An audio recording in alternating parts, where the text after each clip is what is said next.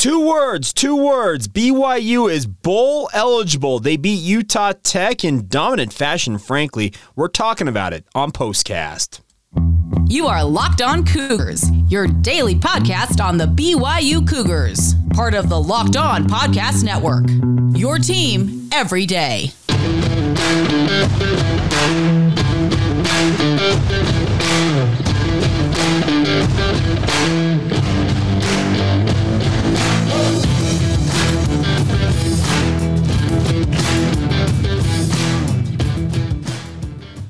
What's up, everybody? I'm Jake Hatch, your host here on Locked On Cougars, your resident BYU insider. Thank you for making Locked On Cougars your first listen of the day. Always appreciate you guys checking out the show. We are proud to be part of the Locked On Podcast Network. Of course, the motto is your team every day, and as such, this is your only daily podcast focused on the BYU Cougars. This is Postcast. Obviously, we do this after each BYU game, BYU football in particular. Talking about how the Cougars did, some quick reactions, and let you guys have your say as well. We'll get to those here momentarily. But in the end, BYU gets their sixth win of the season, routing Utah Tech 52-26. BYU racks up 676 total yards of offense.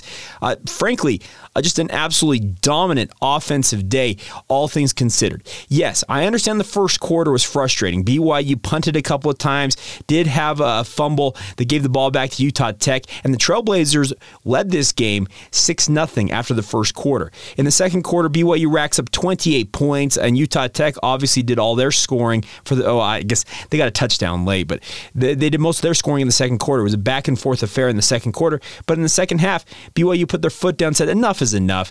You guys ain't hanging with us, and this game is over. And this is something I talked about on Friday's edition of the podcast, saying that I felt like Utah Tech could hang around for a little bit. They could hang with BYU. They had some motivation. Obviously, they had some momentum on their side, having won 3 straight games coming into this one.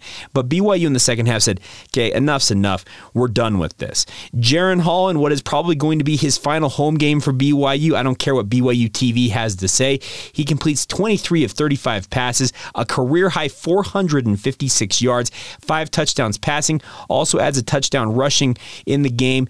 He was absolutely phenomenal. Jaren Hall looked like the Jaren Hall that we've all known to come and love, and he is a guy that's on his way to the NFL. I asked Chris Trapasso from CBS Sports, who's one of the foremost minds when it comes to the NFL draft, what is the projection for a guy like Jaren Hall when it comes to the NFL draft? He responded to me saying that I think that rounds 2 and 3 is probably his best bet. If a team falls in love with him, he can end up in the first round.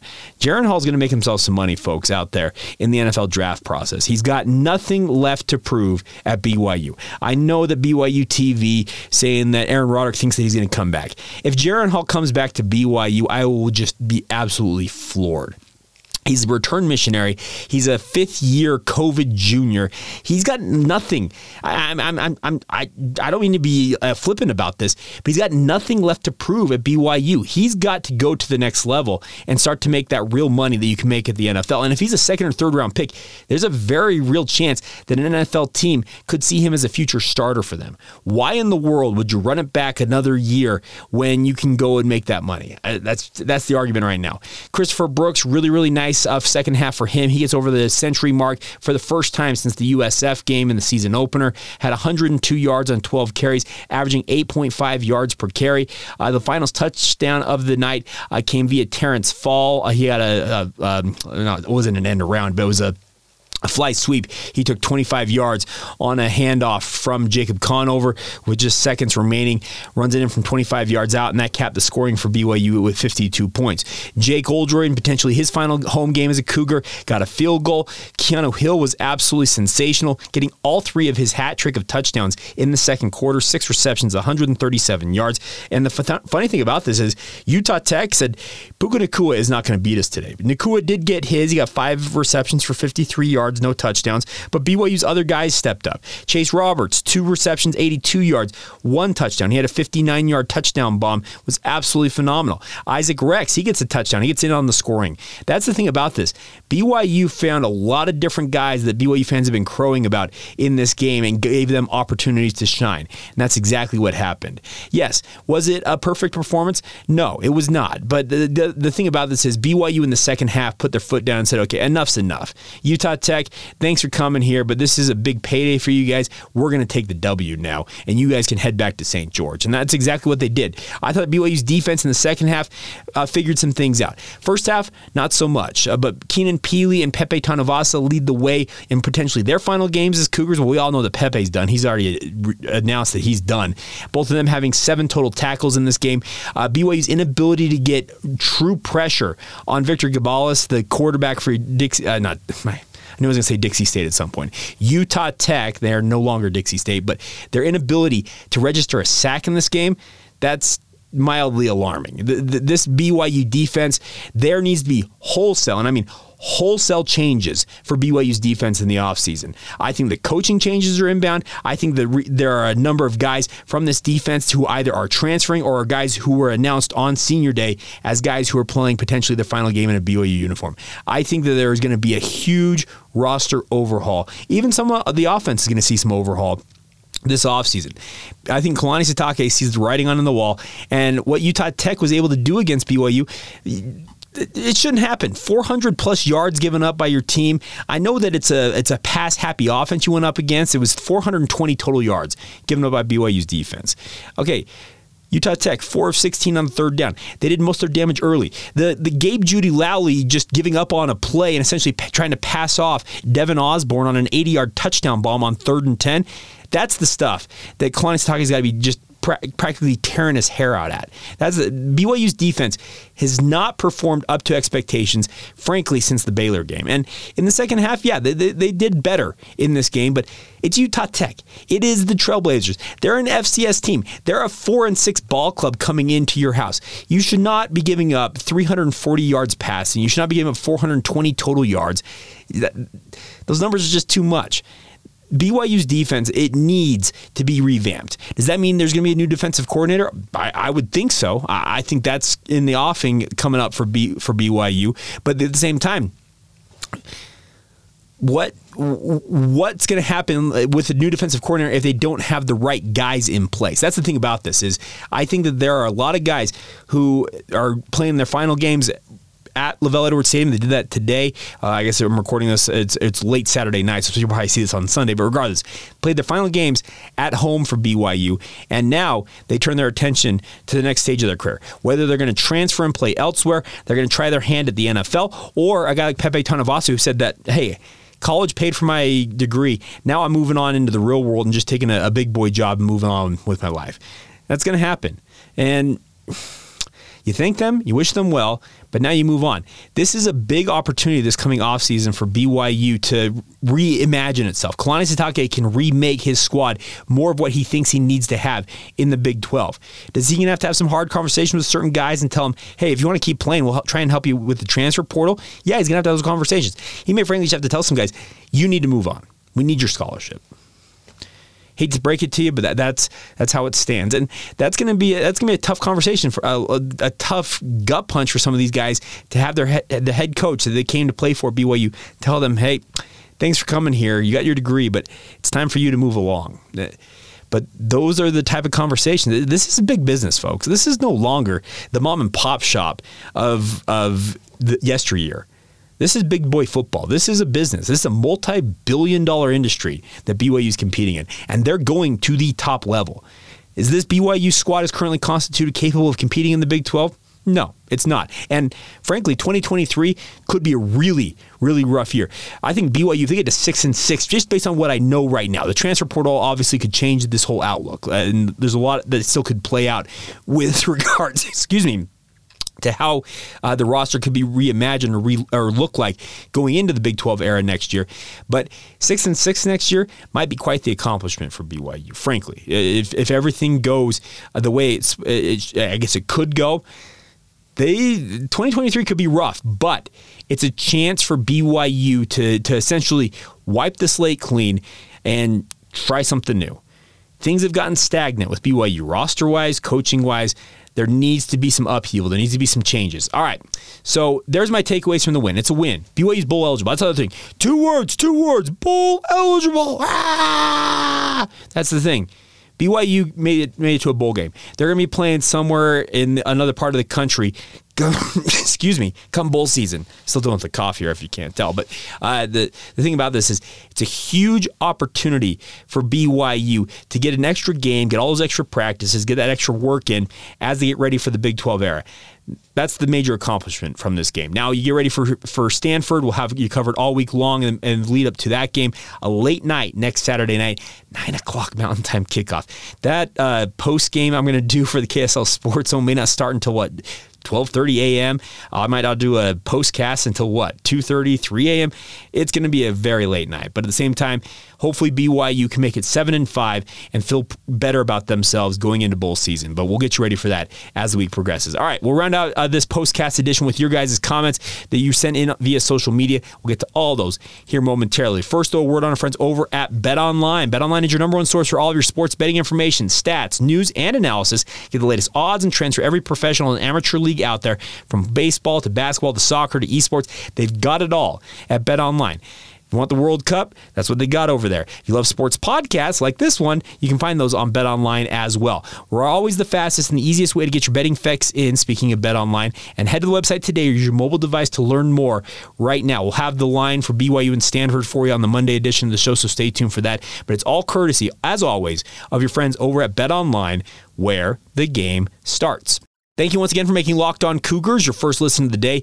Let me share this screen so you guys can see what's going on. Let's pull this up here just as we pull. There we go. I think we got it. Let's do this and maximize it and then take down my little overlay there. And there we go. Now we're cooking with peanut oil. These are your responses. We'll start off with Joe. Average Joe Golfer says BYU's defense is horrible.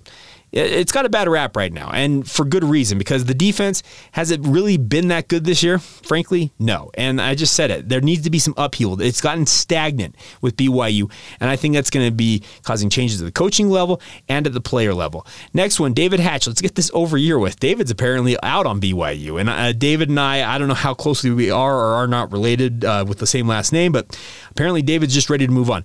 2 more games, David. Another month or so, and this season will be over. Kinzo Jr. Masuda at JR Masuda saying, after the nerves settled, they ran away with it. Nothing to worry about. And that's a good point. In the second half, it was all BYU. That's the thing. It had some nervy moments in the first half, and BYU just needed to settle in, as Kinzo says. But once they did, it was over. Jeff Hansen had a really, really good analogy on Give Him Hell Brigham, the podcast. He talked about the bug and a boot, and he says, sometimes the bug will escape the boot for a minute, but eventually the boot always wins. BYU was the boot in this, and that's what they did. They eventually put their foot down, quite literally, and won that game. Jimbo at Literal Fluff says, coaches need to learn how to mentally prepare their players. Use garbage time to get Conover some actual opportunity, not just runs. Jimbo, I don't know what to tell you. Everything right now that's going on with BYU, it's all about Jaren Hall. That's the thing. I know that you'd like to see some more of Conover and had BYU maybe built a bigger lead in the first half. Maybe get some extra time in that fourth quarter, but right now, all attention from the BYU staff is all in on Jaren Hall and making sure that he has the best opportunity for himself going into the NFL. All right, a couple other things. I had some fun on the Locked On Cougars. I think I can pull this up here. You guys can see it. So does BYU today's win mean BYU beat Utah technically? One guy says well played. We're having some fun, so apologies for that. All right, next one. Ivan Gamez. I hope I'm pronouncing right. Is it Gamez? I apologize, Ivan, because I hate to be negative about the Cougs, but I think this season is on the coaches. The players haven't quit, and it showed by scoring 52 points today. Not sure what the problem is really. Well, that's a great question, Ivan. We've been trying to figure out that for a month and a half now, and all is not right with the BYU football program. If all was right, this is a program that probably would have racked up, another 10-win season? Yeah, so maybe we don't know, and maybe we never will know truly what the exact problem was, but we'll do our best to endeavor to continue to dig into that and get you some answers. BYU 4 Trey at Playoff Bogey says, I don't understand how BYU can't get a sack against an FCS offensive line. Why was it so hard for BYU to consistently get pushed on running plays, and then the secondary got beat multiple times deep? I don't know how that happens against these slow FCS receivers. I will say the Utah Tech wide receivers, Joey Hobart and Devin Osborne in particular, those two dudes, really, really good. By the way, Joey Hobart's a guy BYU once upon a time offered. He ultimately picked Washington State in the transfer, not the transfer process, in the recruiting process, then transferred to Utah Tech.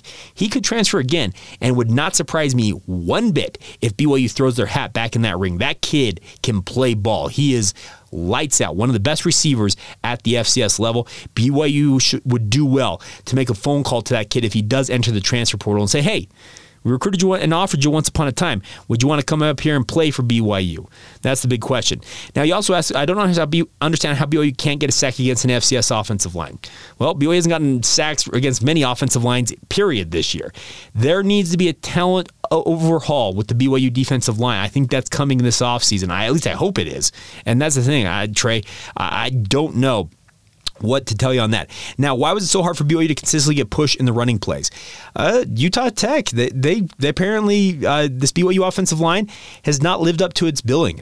Trust me, I was a guy who was crowing about this could be the best BYU offensive line in 20 plus years. I said that multiple times on this podcast. You can go and pull the receipts. I will cop to it.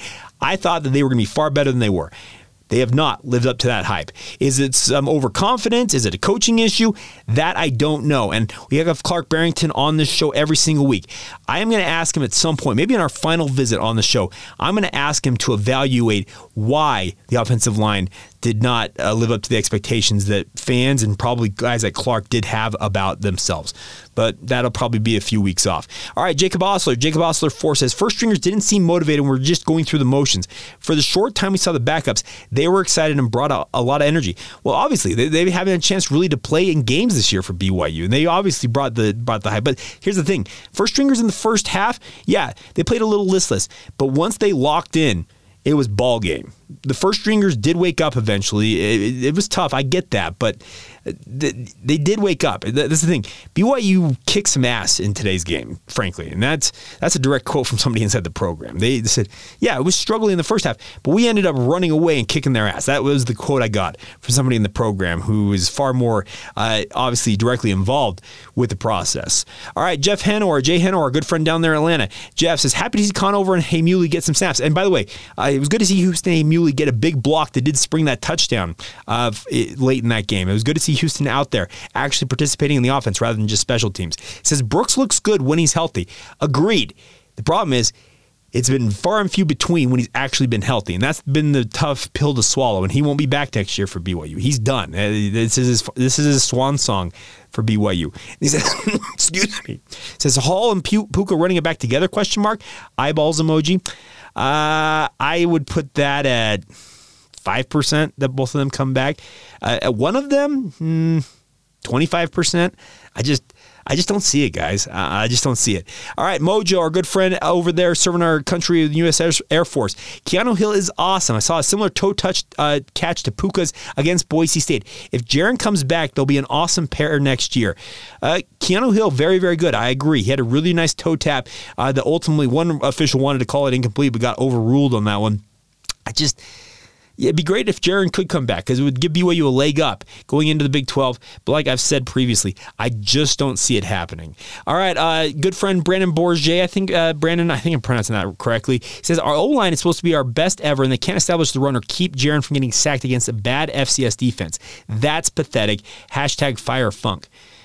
Is it on coaching? Is it on the players? I don't know necessarily where to place it on this BYU offensive line, but they have not been what they should be. I completely agree, and it's been rough. And that's the thing. You need to see better from this offensive line, and we needed to see better from this offensive line, but it just hasn't been there. And yeah, they did give up sacks against an FCS defensive line. It's tough. It's tough to swallow that pill, but it is what it is. Our good friend Nick Lee says, BYU's going to a bowl. No need to look any closer. Please don't. Okay, Nick. Well, we're looking a little bit closer. Apologies for that. Final comments go to our good friend Spencer Johnson for 3 or J Floyd 314 says, bad first half. Combination of Utah Tech being pumped up. That's one thing we have to acknowledge. Utah Tech had won 3 straight games coming in here, had a very, very potent offensive attack, and they obviously wanted to prove themselves against an upper division team, or a higher division team is what I probably should say. It says BYU not being super prepared. Second half was more of what I wanted to see for the first half.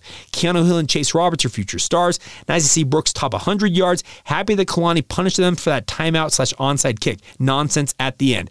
I wish we saw that killer instinct more. Style points matter. I will miss Jaren and Puka terribly if they, as I assume they will, choose to leave this offseason. When healthy, Jaren's arm rivals the best in BYU history. His accuracy and power are bonkers. Now, I will give you that. Kalani took exception to Utah Tech continuing to absolutely gun it down the field and said, you know what? You want to keep playing football? We're going to do just that. And that's what BYU did. We don't, as Joy Floyd points out here, we don't see that very often from Kalani Sitake and BYU. They're all about respecting their opponent. But if you want to play ball, Kalani's more than happy to bring it. And that's the thing about it. So thank you for all your comments. The biggest thing, BYU is bowl eligible, my friends. Let's just celebrate that part of it on today's show. And that's the thing about this is BYU, we know, will be playing at least one extra game. They'll be playing a 13th game this year. And for the 17th time in the past 18 seasons, BYU is going bowling. Frankly, BYU, as fans out there, y'all have been spoiled. Let's be honest about this. 17 bowl games in the last 18 years. The only one, 2017. It's a pretty impressive run, and looking forward to that. All right, that's it. That's Postcast. Thank you for joining us. As Nick said, I'm not going to look into it too much deeper, but we look forward to Stanford next week. We'll get you ready for that throughout the upcoming week. We'll get to my film review on Monday. Well, excuse me, man.